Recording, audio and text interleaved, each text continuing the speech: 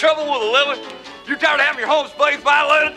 You want to get rid of them pesky living critters once and for all? Well, come on down and see me, folks, because I'm the after-night's leading bioexorcist. Yes, sir is.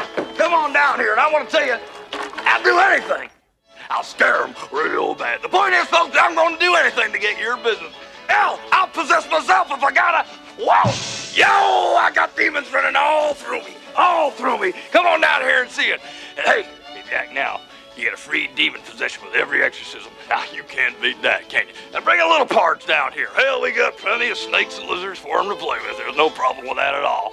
So, say it once, say it twice, third time's a charm. And remember, I'll eat anything you want me to eat. I'll swallow anything you want me to swallow. So come on down now. Chew on a dog.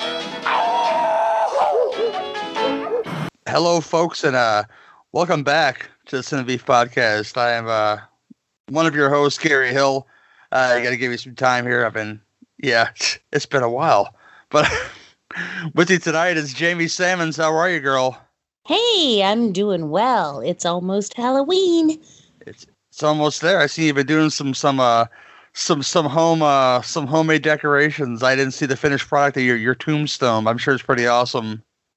Well, it's actually because it's not finished. I had some stuff interrupt me, and I hope to finish them up tomorrow.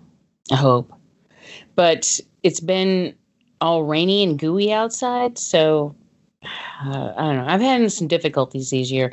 This year. Now I'm sure you've seen in the past that I do the lamppost with a jack-o'-lantern head. Mm-hmm. Which is my favorite thing. That is the favorite Halloween decoration that I have, is whipping that. Because all I did was take a candy bucket, the jack-o'-lantern head candy bucket, and slice it down the back and the bottom, and then I just put it around the lamppost in my front yard. And, it glows, and I love it. Also, bonus, since it's split down the back, the light from the lamppost shines from there onto the other decorations in my yard, so it lights up my decorations without using a spotlight, which that's cool. But that suddenly went out the other night. I haven't been able to get my tombstones out, and I'm kind of irritated with it all. And then, of course, we don't even know if we're going to get any trick-or-treaters anyway. But, I mean, our town is trick-or-treating. Mm-hmm. Is allowing trick-or-treating, but I just don't know if anybody's going to come out. Yeah, that's the big mystery this year. I mean, I promised myself I wouldn't go too deep on the Rona on the show anymore, because I listen to so many shows, and I haven't listened to shows in a while, so if I haven't praised you or say, hey, you made a really good episode on this, I haven't watched a lot of movies at work lately, but when I do listen to shows and they're having the Rona / Donald Trump minute, or the 20 minutes, it's really pleasant to hit that fast forward button just to say, I don't want to listen to this, because that's not what I listen to podcasts for. So, right. I don't even care to talk about it really, because it's been talked to death, I mean, if you've had it and you're listening, my heart's with you. I haven't had it yet, I'm looking somewhere else right now, saying, yeah, not yet. Who knows what's going to happen. But I hope everybody, I'll say this, I hope everybody's well and thinking somewhat positive and not always settling on the negative, because that's not good for your body. It's not good for your soul either. So I had a lot of stuff happen to me, in the past few months or so. And if I hadn't said it yet on another show, I'll say it on this show. Much love to y'all for your support, emotionally and financially. It's been a amazing help, and generosity, man. I love it. I love people, man. I love you guys for that. So, but we're here tonight. I'm sorry. I can't think about that without crying. Like, it just makes me so upset. I know. It took me like a day. It took me like a day to call you too, because I didn't want to tell you about it right away. Because you was gonna cry, and you start crying, I start crying. If you can't work, I can't work. It's the same deal. It'll be anarchy. It'll be anarchy, man. It'll be nothing but the crying podcast, and that's not what we want. Late, then I can't work late. That's right. And if I can't work late, I can't work late. This is why we work together. See, so well. She gets what I'm talking about, But I'll ask Jamie because she's watched a ton. I mean, she's been busy. I've seen she's been busy. What's she been watching lately, girl? Well, this year our theme for our Halloween watches or our October watches is Halloween is King, which means we've been watching Stephen King movies all month long. And then, on top of that, we watch what we would normally watch, which are like screeners and whatnot. Also, some new movies on Shudder. Movies I loved were Prey, the new Dick Maas film, which is about a giant lion that is terrorizing Denmark. I love it. It's just one of my creature features are or rather not creature features, I guess, but Animals Run Amok is one of my favorite things. And Dick Maas is one of my favorite directors. He doesn't get lauded very much.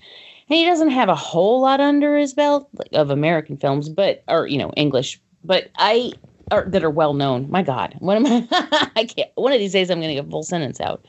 But I love him. I love what he does, and the gore is just fantastic. So I had a really good time with that.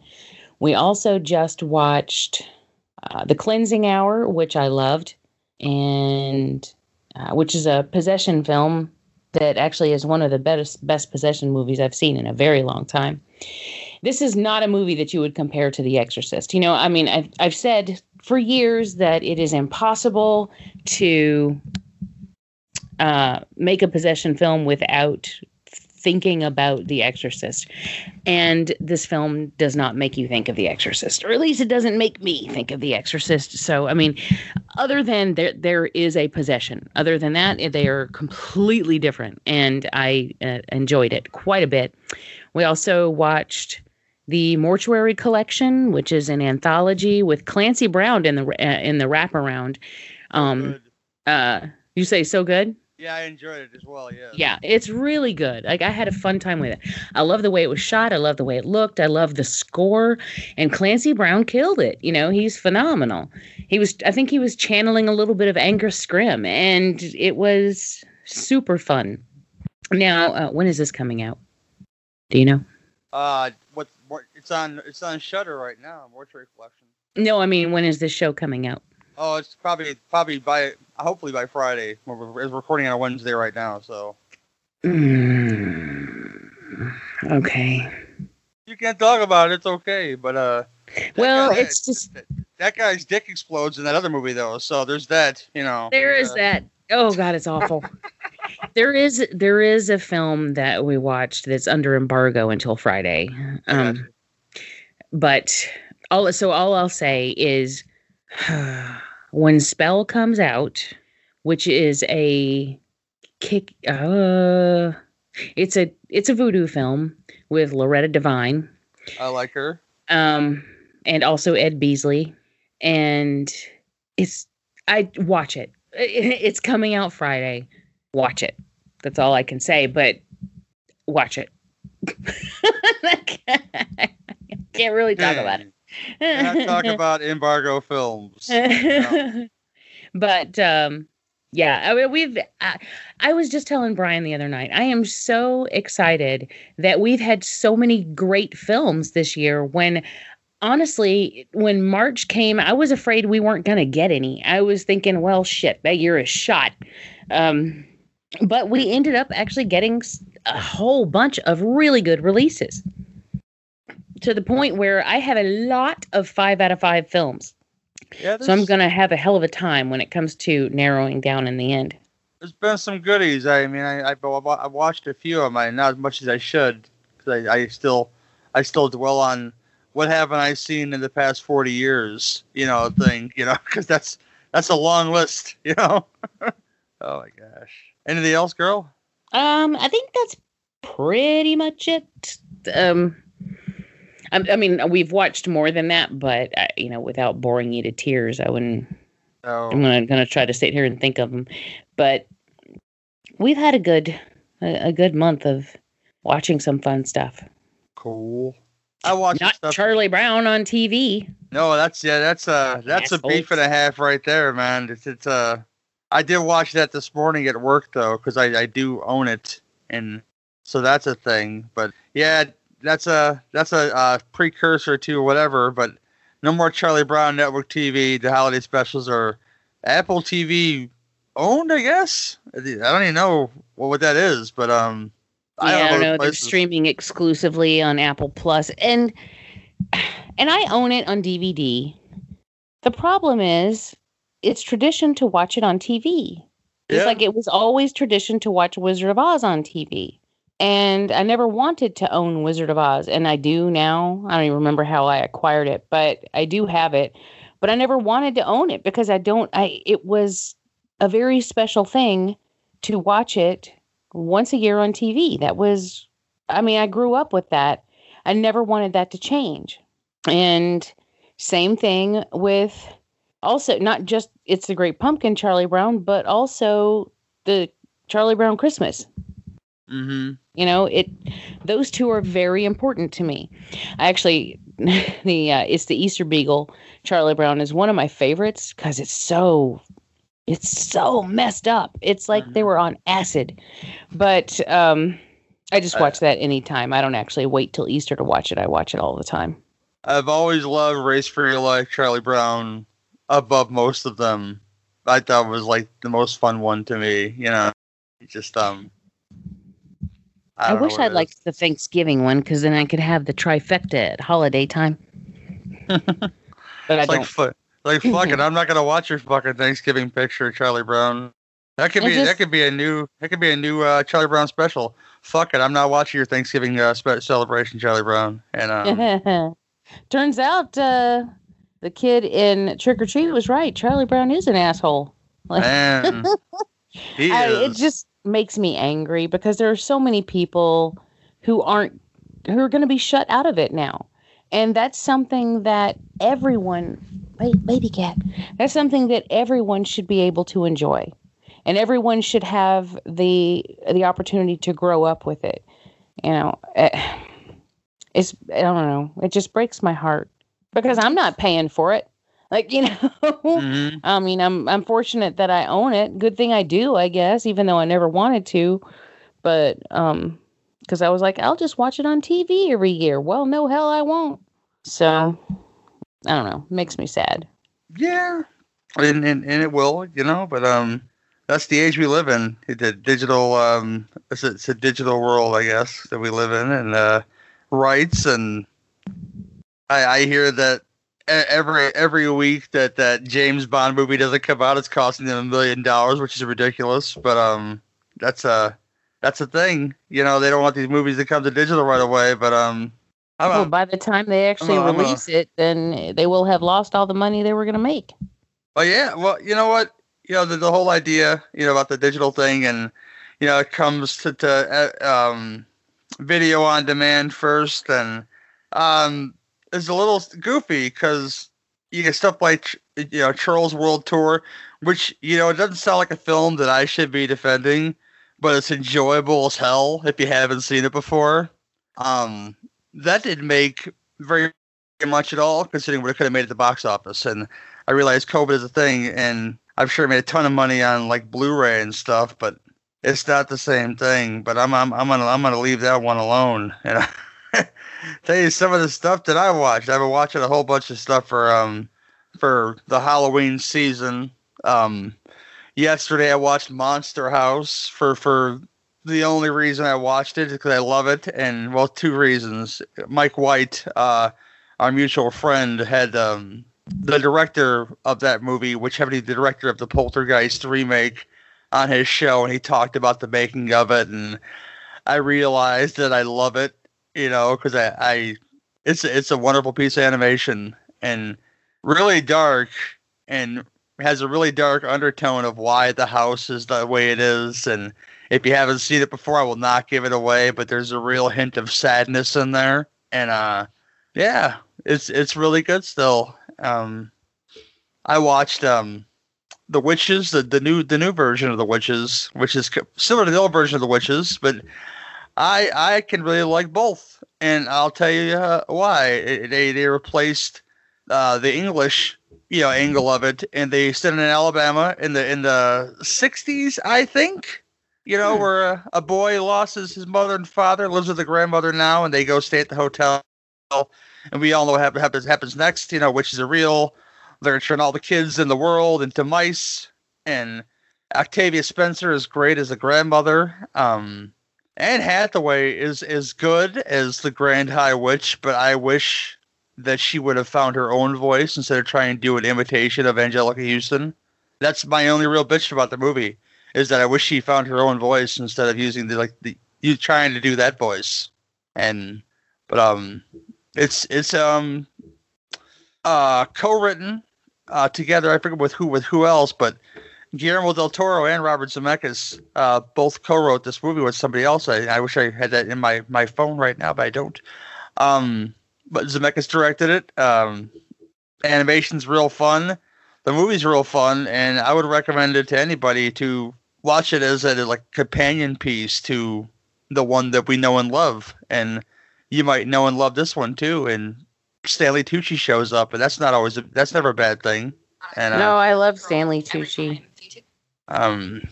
What else? I watched the whole run of Christopher Lee Dracula movies, the Hammer ones. Big favorite out of that bunch is Dracula AD 1972, because it's just 70s and wonderful, and there's a hippie band at the beginning of it. A guy, I was watching with my cousin's child. She's 13, and usually she's, oh, it's old. This is stupid. I don't want to watch this. But she was into it. Like, we're gonna keep on watching this then. I was like, watch out for that guy with the sideburns and the frilly shirt. He's up to something. And wouldn't you know it, there's always a theme to these movies. And Taste the Blood of Dracula had a similar theme to where somebody stole Dracula's remains and they resurrected him that way. But what trumps Taste the Blood of Dracula over the other one is that the guy that stole is a Wonderful Ghetto movie he did. The actor that plays Mr. Salt and Willy Wonka sees Dracula dying and steals his clothes, his ring, his ashes, and his blood. And if that ain't a ghetto move, I don't know what is, man. It's just and then sells it on the black market to rich Satanists. It's just like, yeah, this guy, Mr. Salt's it's a baller move right there, and it's wonderful. I had this stupid idea to watch a bunch of movies with the word blood in the title, to try to do a 31 Days of Halloween thing that way. And it just disheartened me to not do a 31 Days of Halloween, because some of them are really terrible. Like Blood Beach is not a good movie. It's a great VHS cover, but the movie itself is really stupid. And when you find out what's eating the people that's underneath the sand, this came out before Empire Strikes Back, so I'd imagine that they saw George Lucas saw Blood Beach and said, no, I mean Return of the Jedi. I'm so sorry, nerds. I had the Sarlacc messed up here, but it looked like that. The Sarlacc from Return of the Jedi was under the sand eating people, including an old woman and a dog, and that's always funny. And you don't see the dog get eaten, but it's really goofy and whatever. But yeah, I watched a whole bunch of stuff. So I won't go deep diving into it, but a lot of rewatches, a lot of stuff I haven't seen, like the original Fly trilogy, which is I really liked it. Is each one is a little bit different, and it's there, Tenebrae, stuff like that. I still have more to watch, and that I haven't gotten to, but that's what these next few days are for. And we all have our traditions, and I think I know a couple of yours, but I'm not 100% sure. But I always watch Halloween 3 over any Halloween film on Halloween Day, because this is what you do. You need the Irish pagans to show you the way, and Stonehenge, come on now, Spoilers, bro. Oh my gosh. Just don't take a piece of that and put it in a mask. Oh yeah, or play with it with a bobby pin and get shot in the face. Just shot in the face, man. Oh my gosh. But yeah, we're here tonight. I'm gonna skip that beef segment because I don't want to do it. Like I said, unless you really got something that's bugging you, girl. You got something that's bugging you? We already beefed about the Charlie Brown thing. Yeah. And that's actually Halloween related, so I guess that's good enough. I don't really, nothing else is really, here's my thing, I'm not letting things bother me anymore. You know, I took a break from social media for several months, and eventually came back because there are a lot of things I do like about it that I missed, but with a completely different mindset. Things don't bother me anymore. I don't get angry. I don't care. If it's something I don't like, I just scroll on by. And my life is so much nicer now. Yeah. It's just, but all I needed to do was reset my outlook. So I dipped out for a couple months.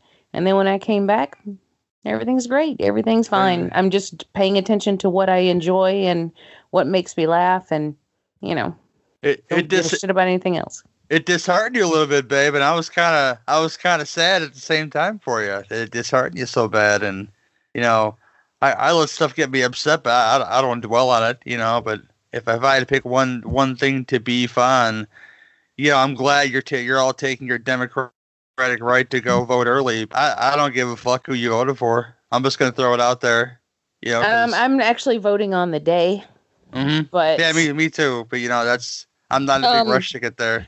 But yeah, and you know what? I don't care who anybody voted for. You know why? It's none of my goddamn business. That's why. Precisely. Yeah. There's a reason that voting is by secret ballot. It's none of my business who anyone else votes for, and it's none of anyone's business who I vote for. And they don't get to know because it's not their business. And if someone wants to judge me, they'll just have to judge me on the way I treat them, you know.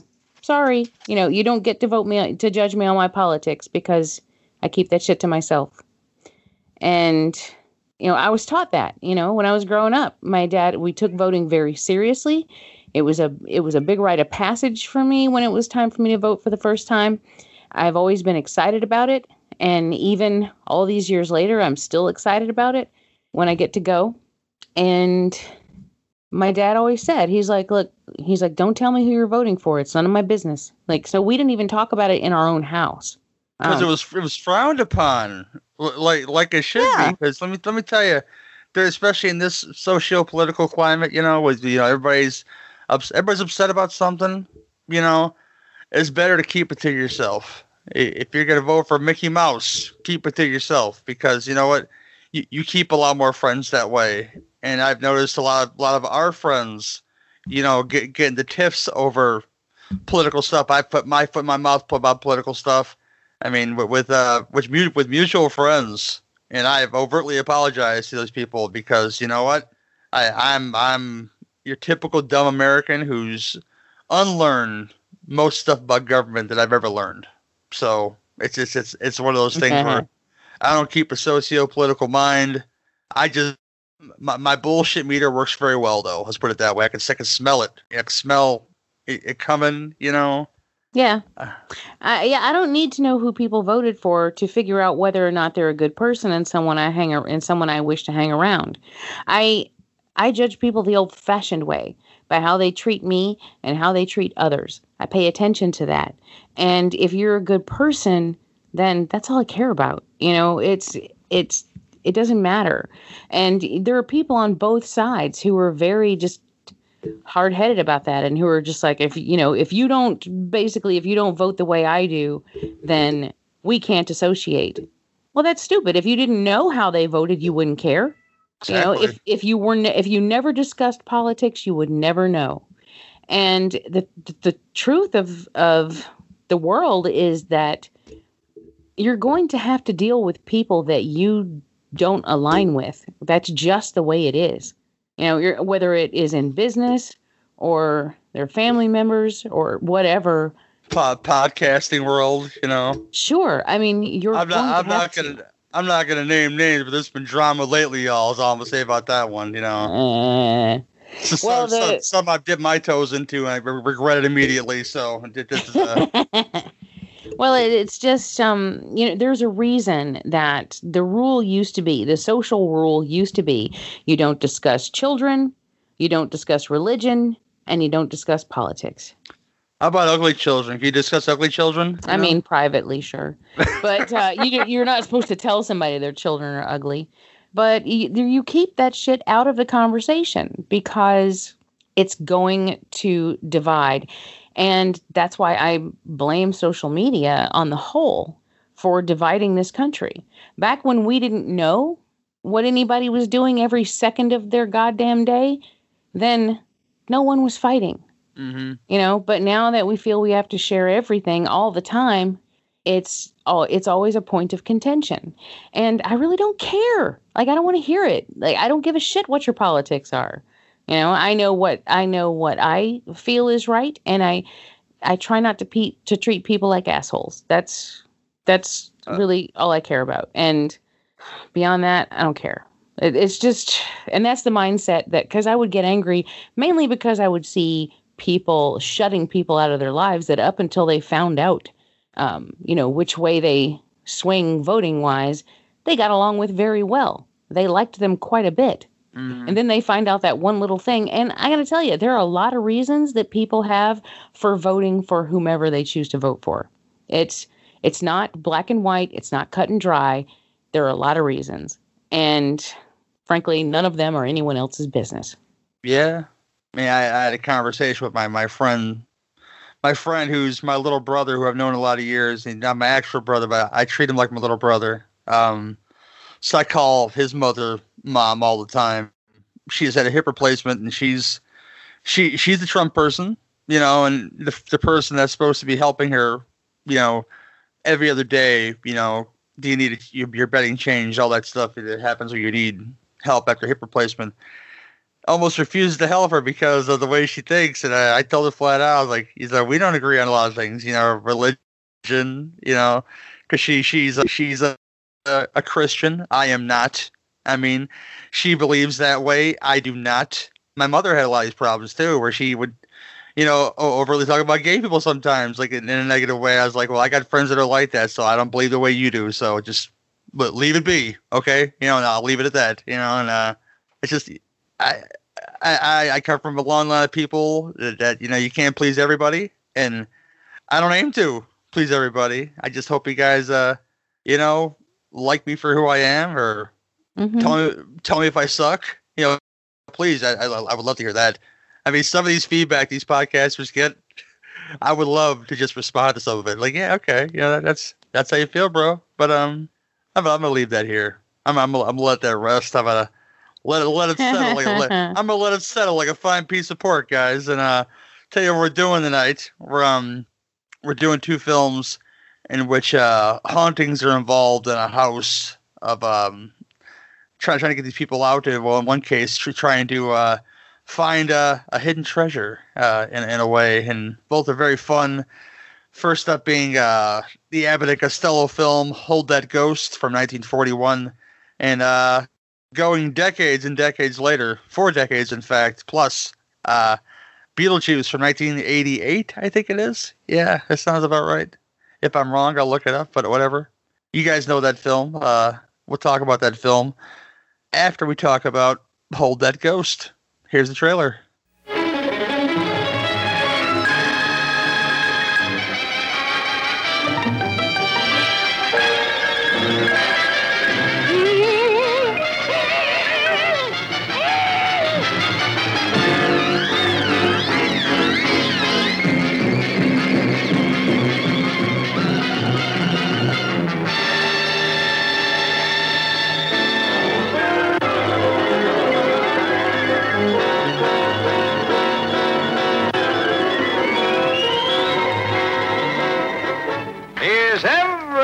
Happy?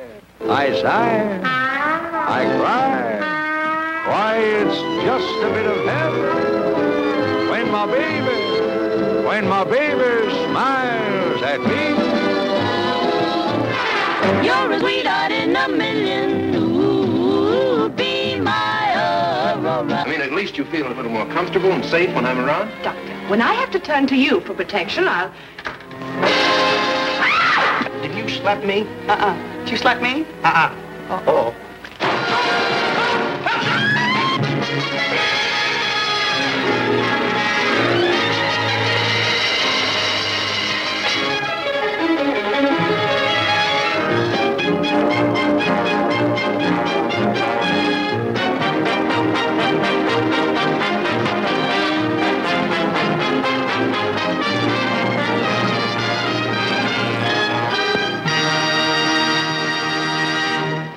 Hold That Ghost from 1941, starring, of course, the great comedy duo Bud Abbott and Lou Costello.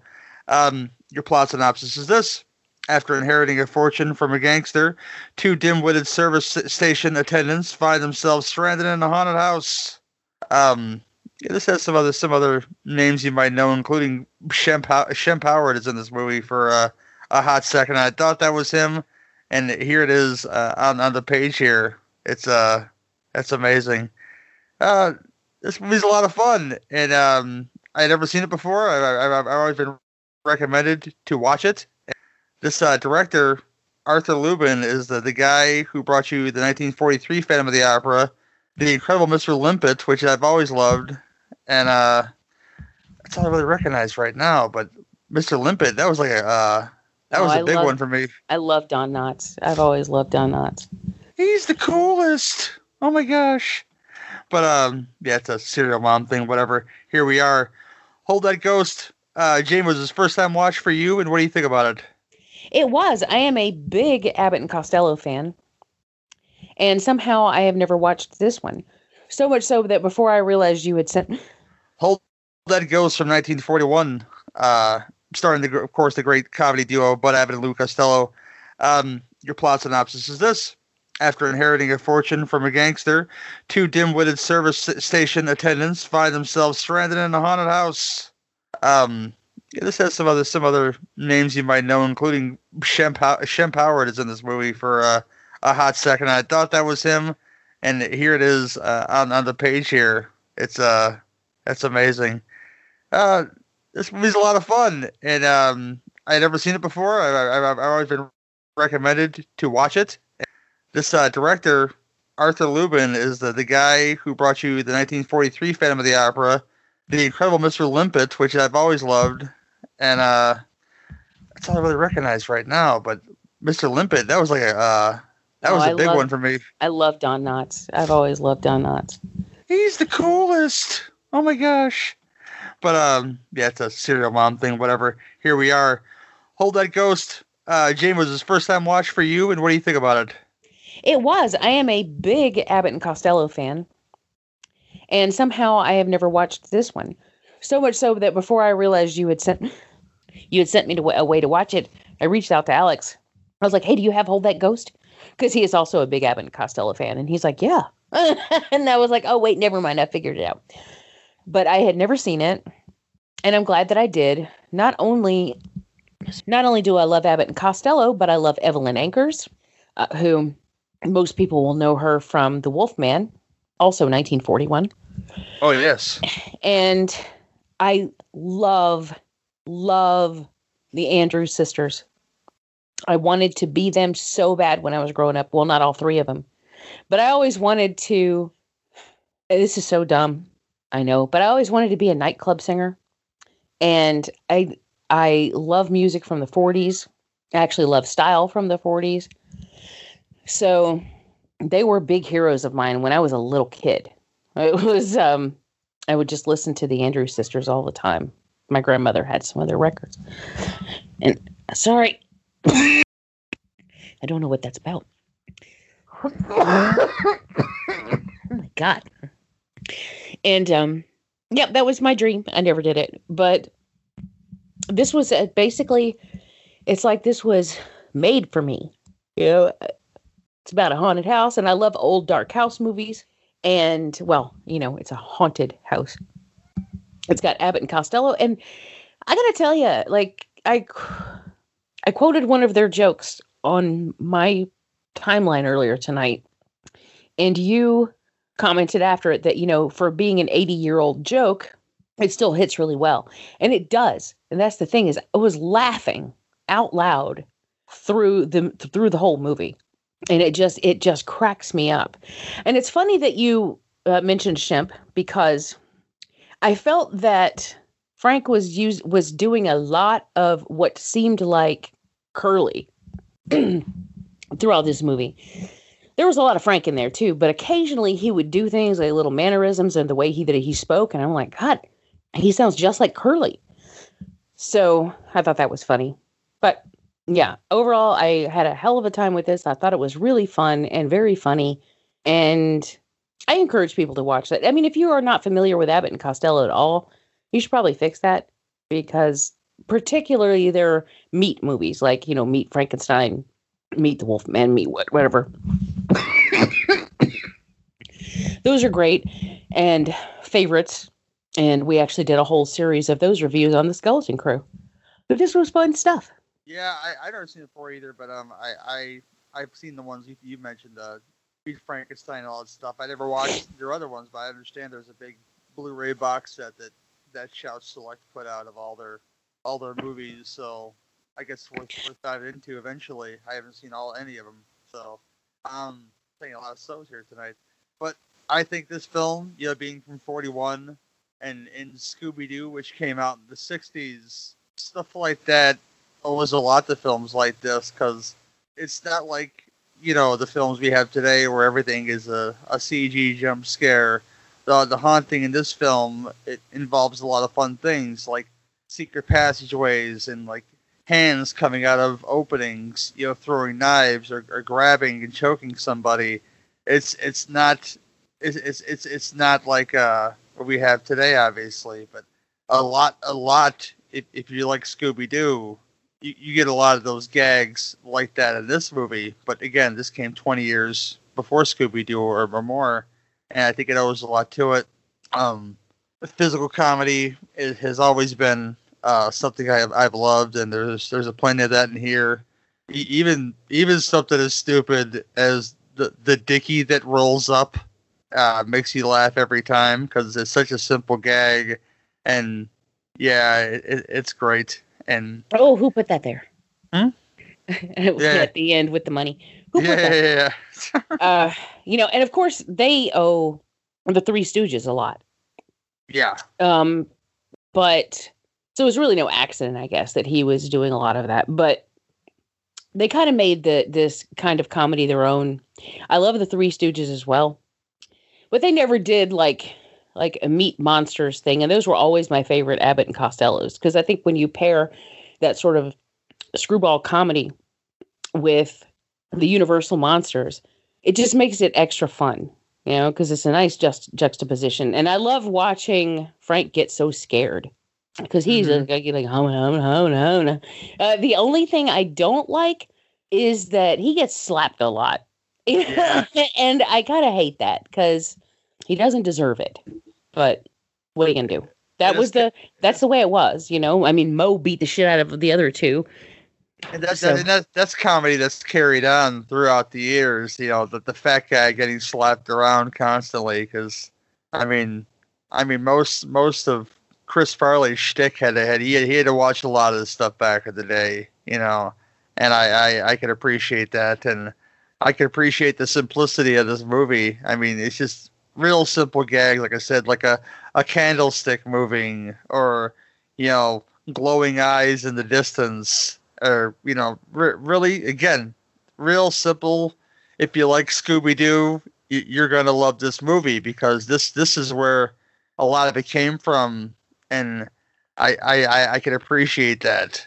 Knowing your roots is a very important thing, and this is Scooby-Doo, stuff like that is deeply rooted in a movie like this. And like you said, the Andrews sisters, which is a name I've heard before, and it's really hard to harmonize, now, of course, because they have it all on machine, but right. These ladies had to work their ass off to harmonize, obviously, and it sounded beautiful together. And they were fantastic. They were always fantastic. It's like they did the Boogie Woogie Bugle Boy. Oh yeah. And the Chattanooga Choo Choo, and one of my personal favorites of theirs is Rum and Coca-Cola. Oh, nice. They they just, I don't know, they were great. They had a great energy about them, and you couldn't help but like clap along or snap along and just get into it. Like they were so just infectious and energetic. I loved it. But that's why I loved things about the 40s anyway. When the boogie was really popular, and it just you just couldn't sit by. You had to get out there and swing. So it's fun stuff. Yeah. Oh my gosh. I'll tell you. Forget that noise. Another thing I enjoyed, another performer in this film they showcase in the credits is this guy Ted Lewis, and I love the gag he did, the performance he did with the young black actor in the film, the Shadow song, and the movements were on point. It's a real small part of this movie, but this is stuff that I enjoy. But as far as the film goes, yeah, the plot is really simple, and these two guys who can't hold a job fall into this tiff with a gangster. Gangster gets killed, so they inherit a house from him, which is he's known to have this massive fortune hidden somewhere. And the whole gist of this movie is that it's not a ghost at all. It's these gangsters that are inhabiting the house looking for this fortune that they end up finding in the end, so they could open up their own boogie woogie club. Yeah, their own boom boom room, as Eddie Murphy said in the movie Life. That's and it's just a lot of fun, and I would recommend it to anybody. And I was surprised, for being a film from 1941, the length of it. It's almost an hour and a half, and none of it's wasted. So that there's that, and I dug it quite a bit, and I would watch it again. Anything else you want to say about the film, Jamie? And what would you give it, 1 to 10? I don't guess so. I would probably give this a 7 out of 10. Cool. Yeah, I'm right there with you. Like it gets rooted in a lot of stuff, like I mentioned before, and it's about 7 out of 10. I see you could do a lot worse in this movie, let's put it that way. But well, we're gonna move on from here onto a heavy hitter, as some folks would say, and a lot of folks would say it, being Beetlejuice from 1988, and we'll get to that right after the trailer. From the director of Pee-wee's Big Adventure, Adam and Barbara are ghosts. What's the good of being a ghost if you can't frighten people away? Their house is being haunted by the living. Maybe the house could use a little remodeling. And they can't scare them into leaving. They're dead. It's a little late to be neurotic. So they're calling on Beetlejuice. Beetlejuice! Who's no ordinary ghost. Yeah, you don't want his help. Can you be scary? What do you think of this? Now, the party's over. You want somebody out of the house? I want to get somebody out of your house. But the fun has just begun. It's showtime. Learn to throw your voice, fool your friends, fun and party. Not bad. This is amazing. Want a cigarette? Oh, no, thank you. Oh, yeah, here I come, baby. He's guaranteed to put some life. Attention, Kingword shoppers. In your afterlife. Michael Keaton is Beetlejuice. I'm the ghost with the most, babe.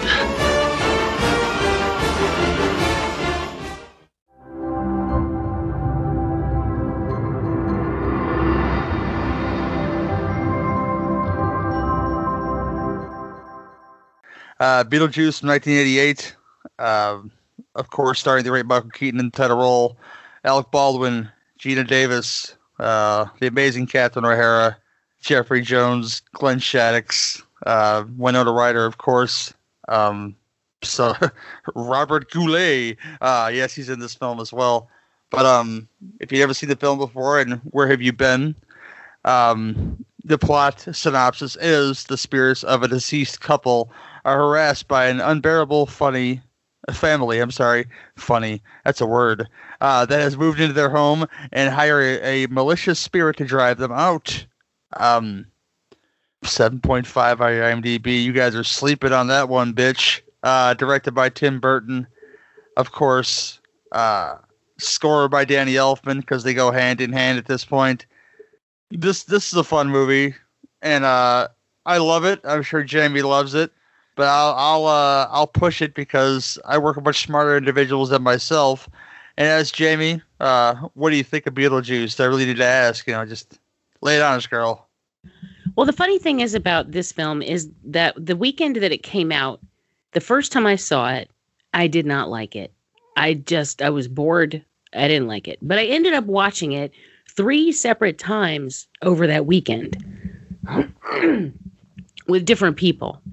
By the end of the weekend, I loved it. So I guess I just had to watch it 3 times. And then it became a film that my friends and I would watch on a regular basis. This is an old favorite. I can quote it. I love it. It's not my favorite Tim Burton, which I know it is a lot of people's, but it's not mine, but it's right up there. It's pretty close. My favorite is actually Sleepy Hollow, which I think is a completely perfect film. I think there's nothing wrong with that film. It's pretty good. It's pretty good. Beetlejuice is really good, but there are times where it kind of drags a little bit for me. I mean very briefly, but when Otho is doing the scene, where and then Beetlejuice pops up with the carnival stuff. I don't know. That's not something that has ever overly excited me, but there are a lot of things I love about it. And I love Gina Davis and Alec Baldwin together. I think they have an adorable relationship, and I always wanted a relationship like that. I got it. Spoilers. Yeah. I don't know. I know everyone loves Winona Ryder. I was never a big Winona Ryder fan in general. She was fine, but I never really cared that much for her. To me, she was just here in this film. I didn't really think that much of her. She was not my favorite part. Not wrong about that one. I do agree on that aspect of this. That she's wow. Just there. Yeah, well, yeah, you're not wrong. Delia I love, but I love Catherine O'Hara, so that probably helps. The cast overall of this is fantastic. I love the dinner scene with the shrimp cocktail that goes bad. And I wanted that house when they got finished. When they got finished with the outside of the house, I didn't really care for the inside as much, but when they redecorated the outside and they had that cool porch that was attached to the house and had like an open porch, I loved that. Nowadays, being as old as I am, I would restore it to its original state, and that's what I would want to do. But as a kid, I was 14 when this came out. I thought that was badass. So I know a lot of fun stuff about it. Little things about this movie just make me very happy. Just like when he goes down to the hardware store to get some supplies, and he says hi to the barber, and then the barber just keeps on talking.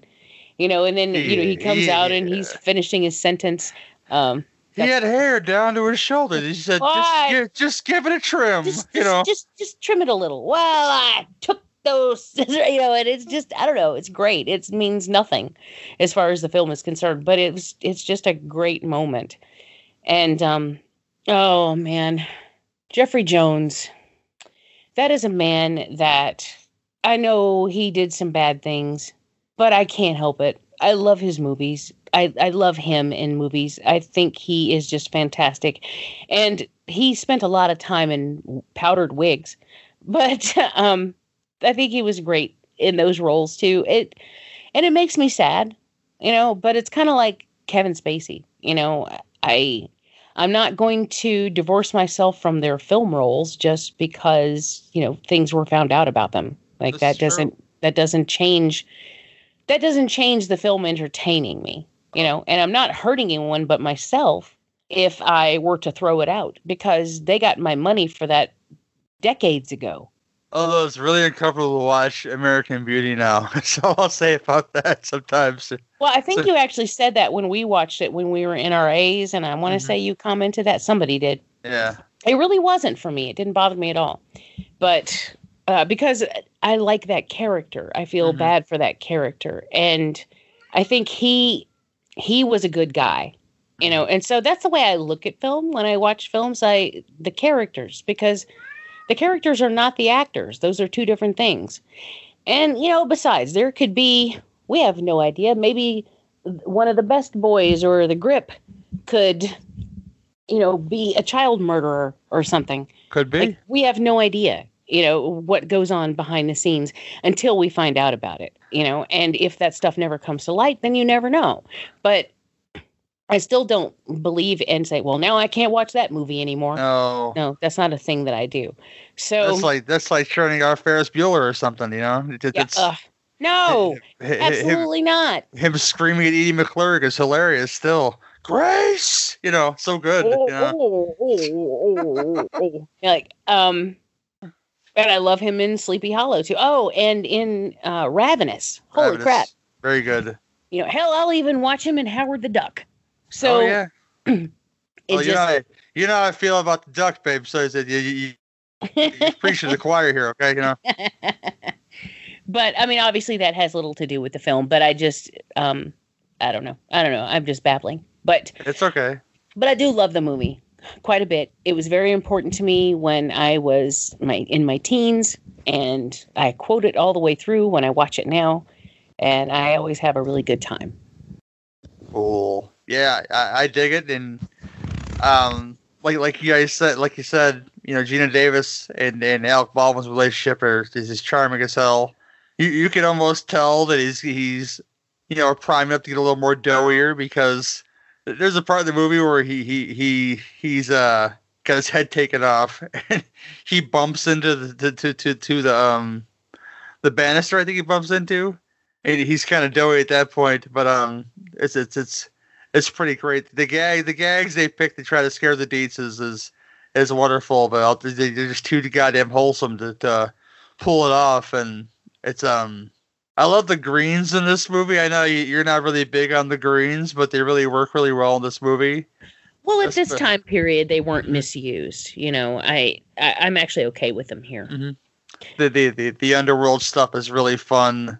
Yeah, and he used it for a reason. It wasn't just because he thought it looked cool. Mm-hmm. You know, there was a reason he was trying to differentiate the different places, and I'm okay with that. I love the waiting room and all the people who were there, the way they died.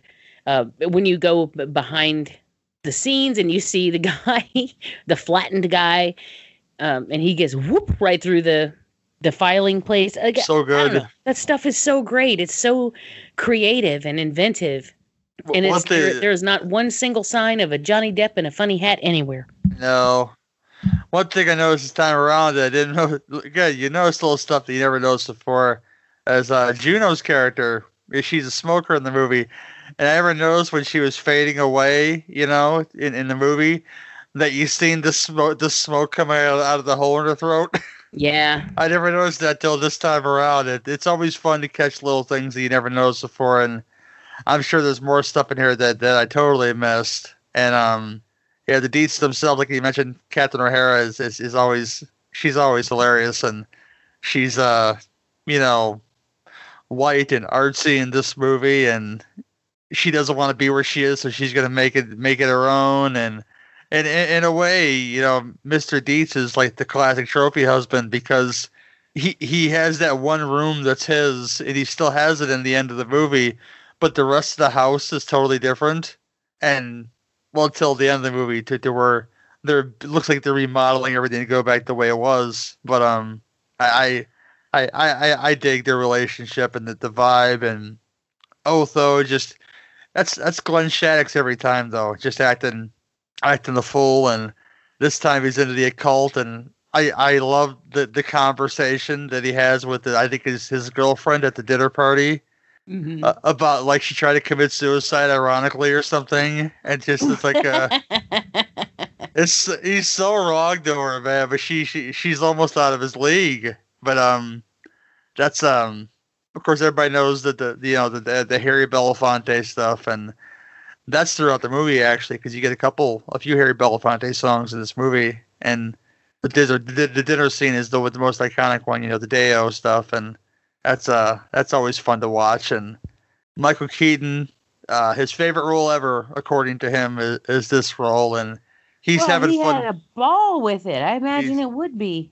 He's having fun doing it for sure. Like I said, memorable lines, so many of them, and it's just they're all over the place. I don't need to quote them. You guys have seen the film many, many times, but I've seen Beetlejuice, 137 times or it is, and it keeps getting funnier every time I see it because it's there.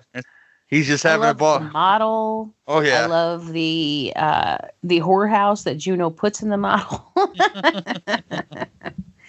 That's great. Yeah, the whorehouse is great, and yeah, like you said, Lydia, Winona Ryder is probably. She's a lot more fun on the cartoon series, which I watched a ton of back in the day, and they gave her a lot more to do on there, I think, than just kind of hang around and be dreary. And I'm the first emo girl there ever was in a film like this. Blah blah blah. My whole life is a dark room. Shut the fuck up. That's that kind of girl you want to pinch for no reason at all. He's like, no. Well, yeah, I'm not really a fan of emos who have to announce that they're emo. Mm-hmm. Who revel in it. Well, then you're kind of not, are you? Because you got to make sure you tell everybody about it.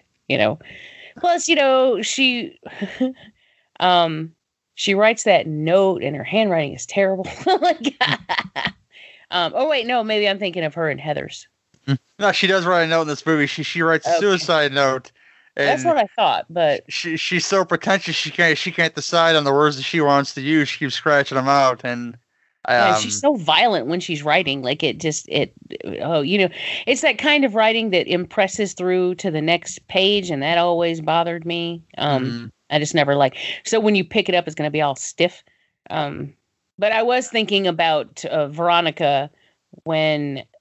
Because I was thinking about that damn monocle. Yeah. Does she ever play anything but pretentious assholes? I don't know. Well, there's always Lucas. She was not that way in that movie. Yeah, that's true. Yeah, not many other things though where she's not really acting that way. Except I guess that really maybe Edward Scissorhands, but I didn't really care for her than that either. Oh come on, I was supposed to meet Anthony Michael Hall in a few weeks at a convention, but that's not happening now. But I wanted to tell him so bad. There's only one thing I didn't like you because they made you the jerk, and that was Edward Scissorhands. Come on now. It's he didn't play a jerk in many things, but that movie and Niagara Falls, another one of those films I gotta watch by myself is Edward Scissorhands because it'll fuck you up, son, in certain parts and Oh gosh! Remember when he came back? When he came back in Beetlejuice, and he'd been gone for a while. And the last time we saw him, he was like a little skinny Anthony Michael Hall. And then he hit puberty when he was away from movies, and then he came back, and you're like, what the hell? What happened to him? And then he did things like Freddy Got Fingered. And oh yes, I was like, wow, it was so weird. It was so weird because all my life. I knew Anthony Michael Hall is this cute little shy or goofy little skinny teenager dude, and seeing him all bulked up was just weird. It took me a while to get used to it, that was actually him. Like this ain't six-pack Anthony Michael Hall anymore. Come on. No, he actually has a six-pack now, so it's kind of ironic that he was in six-pack, see? Yeah. There you go. That's funny. That's a good one, see? But yeah. It's a fun movie, and I can tell you guys that why you should like it, because most of you guys know why you like it. There's parts in it, there's a lot of gags in it, and I like the carnival thing at the end. It's really silly, but some of the stuff holds up really well. Like the Beetlejuice snake looks really good still, and I love stop motion. So Mr. Burton's a man after my own heart with some of the stuff in this movie, and I love how they never really explain why the sandworms are there. They're just used in the finale like nobody's business.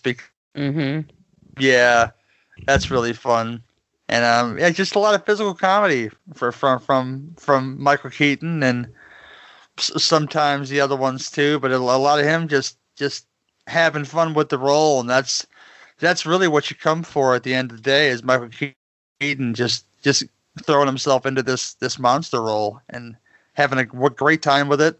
And that Elfman score, which has been used in about 50 trailers by now, he's got to be getting residuals somewhere. Yeah. Not my my daughter, Chuck. Oh, so good. Not my favorite Elfman score of all time, and I mean, I like Elfman scores in pieces. Like there's certain points of the Batman score that still get me going. That the part in Batman where he's taking Vicky Vale to the Batcave, that overture still gets me going every time. But I can't say that about any other Elfman music, because after a while they all start to sound the same. Every Burton film, he throws himself something together that kind of sounds just like the last one he put together for him. There was something I was watching the other day, and I can't remember what it was now, but it surprised me that it was an Elfman score because it sounded like Jerry Goldsmith. And I was like, and we had just watched a film that earlier that day that Jerry Goldsmith had scored. And I was like, oh, that's funny. You know, we unintentionally did a Goldsmith double feature, you know, and when I looked it up, it wasn't him at all. It was Elfman. And I'm like, what? Like they have not at all the same style, but I don't remember what it was, but it blew my mind. I wish I did know. It's amazing that they had these new wave like punk type bands, you know, two you know, frontmen, you know, Mark Mothersbaugh from Devo and Danny Elfman from Oingo Boingo do so many scores from films that we mostly love, I think, because it's just, if you look at what they've done, I'm not saying it surpasses their musical outlet, but it definitely, you know, dwarfs it a little bit because they've done so much music for films. I'm Oingo Boingo for life, but you're right. Some of the film scores they've done have a higher profile than the music that they did in the bands. But there's also Trent Reznor. I mean, look what he did. He's done so many great things, and I mean, I actually have a lot of respect for him because he has made it, you know, like he killed it.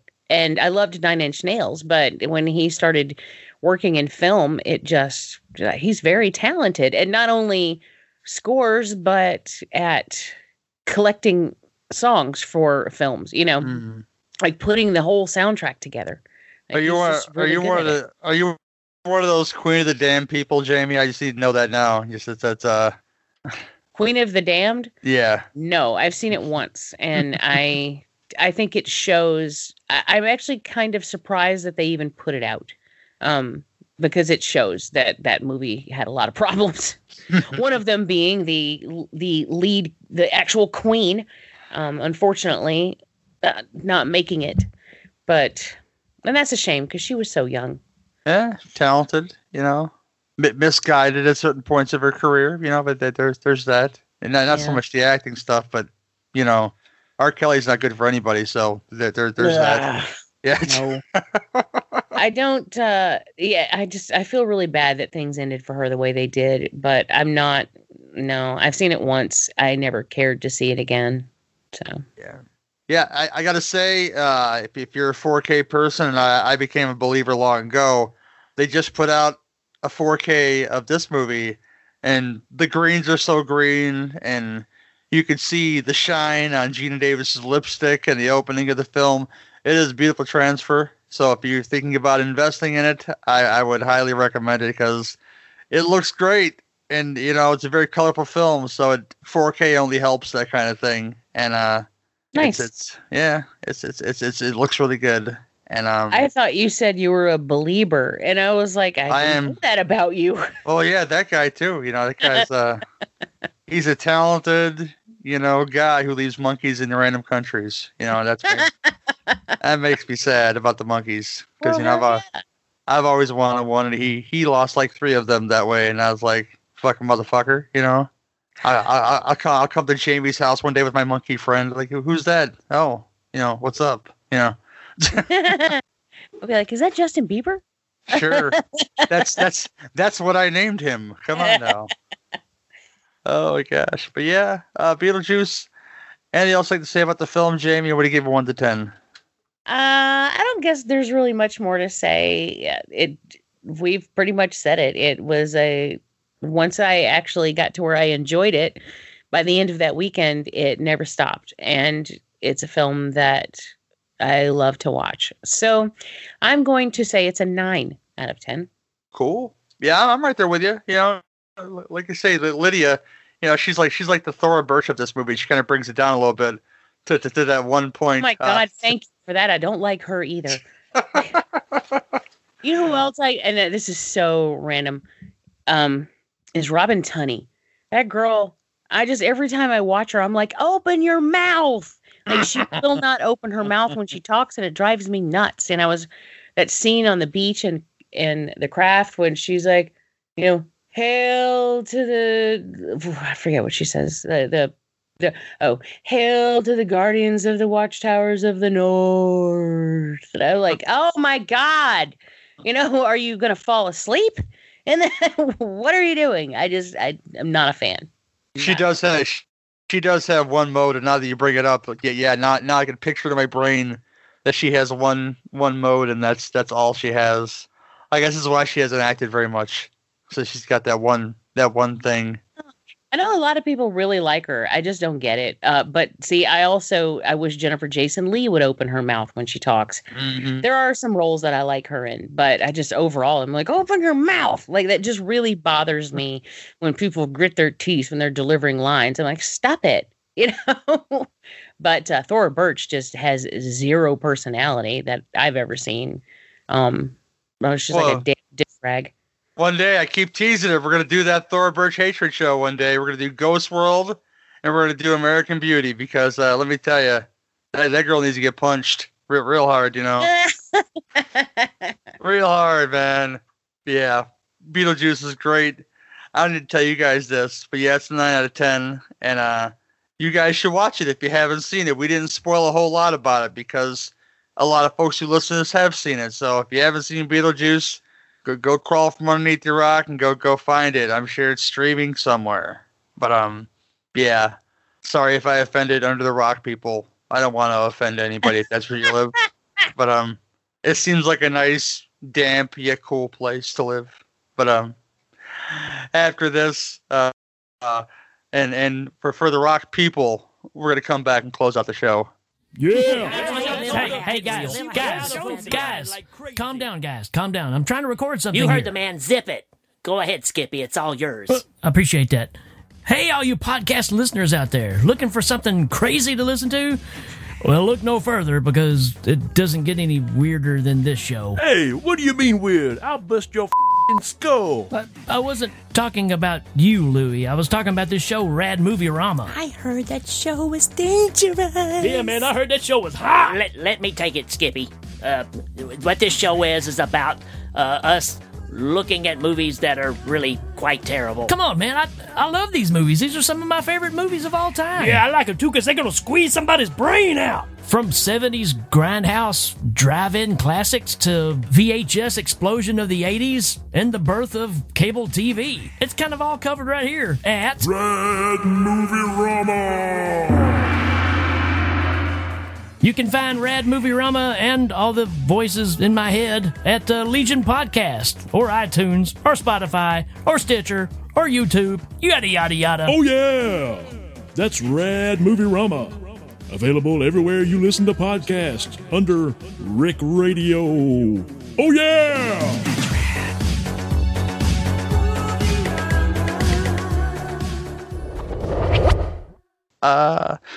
Thank you, folks, for listening. It's been a long time. Like I said, I'm glad we're back on, though. But I have a few guest spots that I've done just to get myself back in the podcasting mood. If you want to find me, you can listen to me on the Bite Size Cinema. We did Friday the 13th Part 6 myself, Mr. R.J. McCready, and Dan Bone, and we talked about some boning, especially in the back of a camper, and how long some guy in cut-off jeans could last and stuff like that. And it's entertaining. I had a good time with it, and I did something else too, and I forget what it is. But Jamie's been doing a ton, so I'll let her say what she's been doing, and hit it, girl. Well, I actually kind of have. It's weird. Since I announced I was going into retirement, suddenly I'm working more than I was before. But we have 8 episodes of The Skeleton Crew that have dropped for Halloween. Mini episodes. They're about 30 minutes apiece. In each one, we just review a single movie. But I got to tell you, they're fun. And for right now, those are available on horrorfeely.com. And I finally got to do a commentary show with Joshua James. He has the R-rated show on YouTube. It's just called The R-Rated Show. And we did a commentary for Children Shouldn't Play with Dead Things. I had a whole lot of fun. We've been talking about me going on that show for years, and it just never worked out. And finally one day I was like, it was probably maybe a month ago or 6 weeks ago when I just reached out to him. I'm like, I want to do this show. And I was like, would you still welcome me on the show? And he's like, oh my God, yes. And I'm like, oh, well, thank you so much for not closing the door in my face, because it's my fault that we haven't done it yet. So we got to do Children Shouldn't Play with Dead Things, which is a Bob Clark movie that I love. And of course, there is wrapped up the summer series for Teapots. That's actually been wrapped up for a while now. But if anyone has not checked out the Teapot summer series, I highly recommend it. Gary's there too. And we did top movies of the 2000s. And that was a whole lot of fun. And there's actually something new that has just been announced today. Duncan, Bo Ransdell, and myself frequently get together and we do director retrospectives for specific directors. Well, there isn't really a director that we wanted to focus on right now, because the directors that we would love to focus on really don't have that much under their belt that we haven't already done. So what we've decided to do something else. And this something else, as it turns out, is going to span about 3 episodes of the podcast Under the Stairs. So it's going to be probably a while before those come out. It's going to take a lot of prep and a lot of watching and long conversations, but that should be really fun. And I guess that's about it. Is it? Could be, might be. I don't know.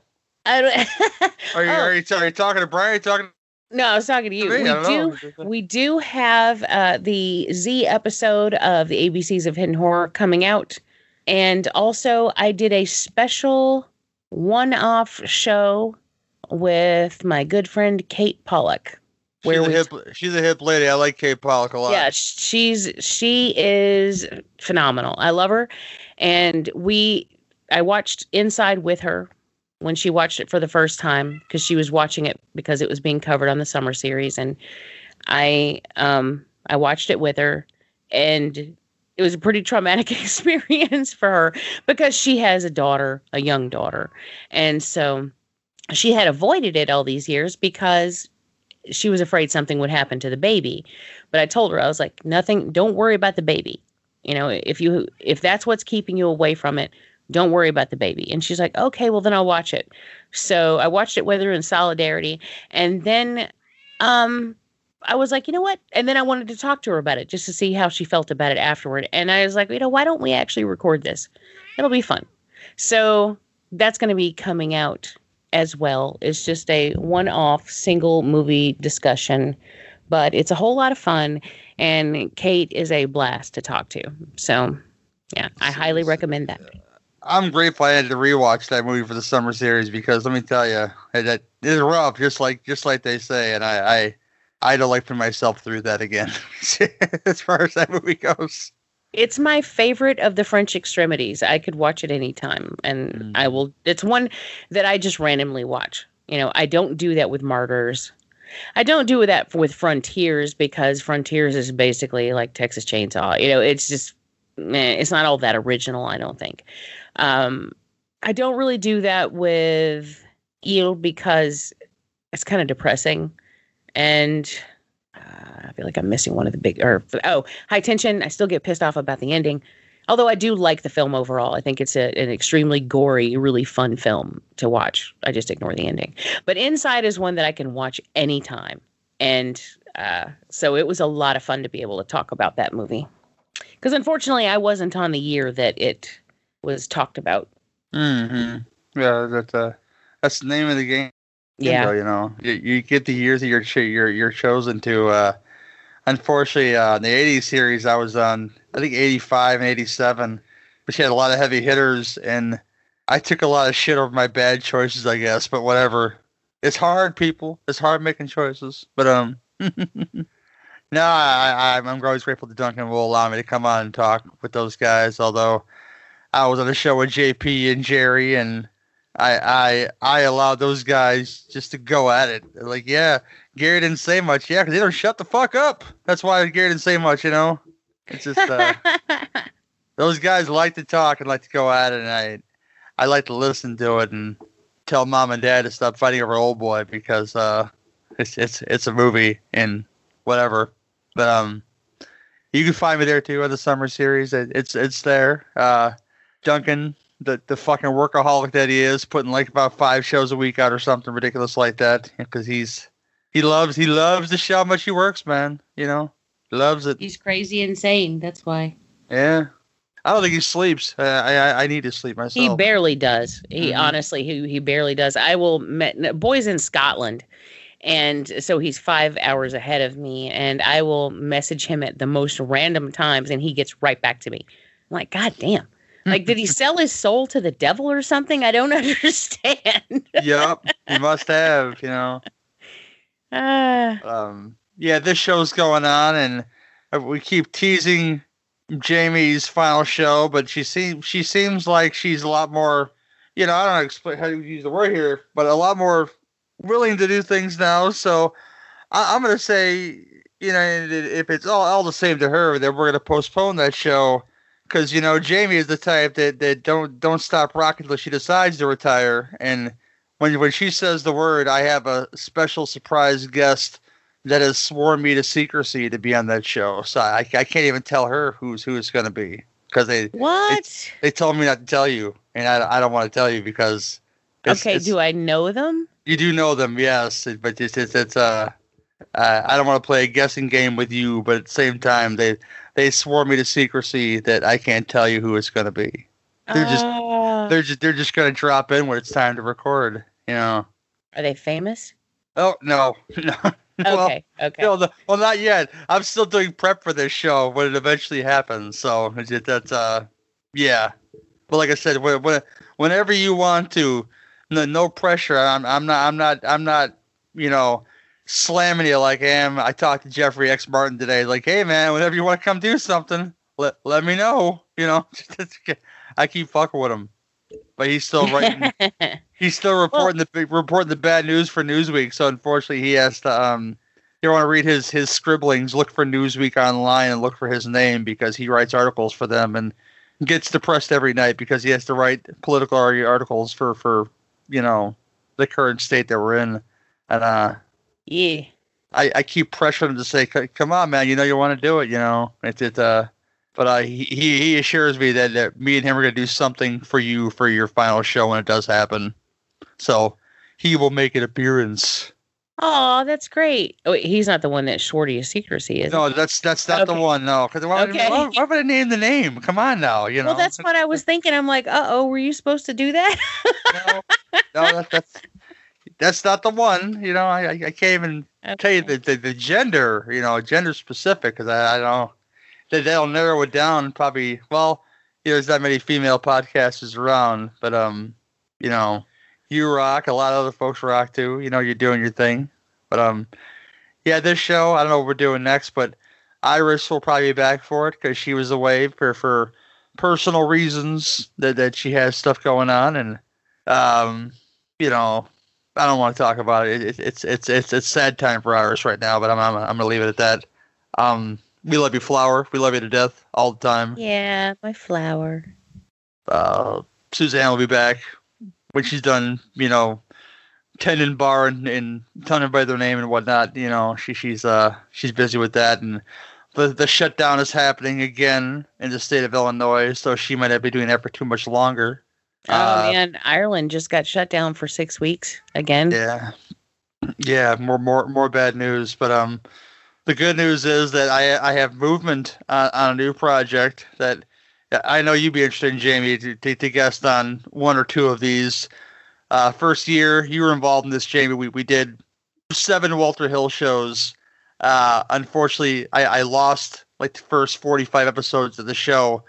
So in order to make up for some of those shows, I'll be filtering in some of those movies in future shows. But doing a project with Lee Russell and Cameron Scott where we talk about Walter Hill's works and a show called Last Call Torchies. And that's going to be a thing probably on Legion. I almost shopped around to the other place, but I thought about something else. I'm going to leave it where it is. I'm going to leave it where it lies. And we're going to do more Burning for Spring Woods with myself, Suzanne, and Mike talking about Dead Freddy's Nightmares. Why waste a good bumper, people? Mr. Anglin gave us a good bumper for the show. Why waste it? And finish out that long and tedious series. Yeah, that's about it, man. You could go follow us on the Twitters at Son of Beef Cast. You could follow me on Instagram at BPBeard. Come support the Legion Patreon. When that Walter Hill show happens, I'm going to be dropping. I think the way we're going to structure it is we're going to do the directorial stuff, and he has some interesting stuff that he wrote too that he didn't direct. So I think we're going to do some Patreon stuff for that because it's very interesting stuff. And a lot of irons in the fire. Can't tell you when they're going to strike or when they're going to happen, but I'm hoping it's sooner rather than later. 2 Drink Venom commentaries as well. I had a plan to do one for Halloween, but it might not happen. Whatever. It is what it is. I'm just glad to be doing this again with you, Jamie, and whoever wants to indulge me. Yeah, I had a blast. I missed Iris and Suzanne, but we'll catch up. Yeah, that's about it for this one. And thanks for listening. Thanks for your support, obviously. And this has been your Son of Beef podcast, where if you've got beef, we've got the grinder. Yay! See you next time.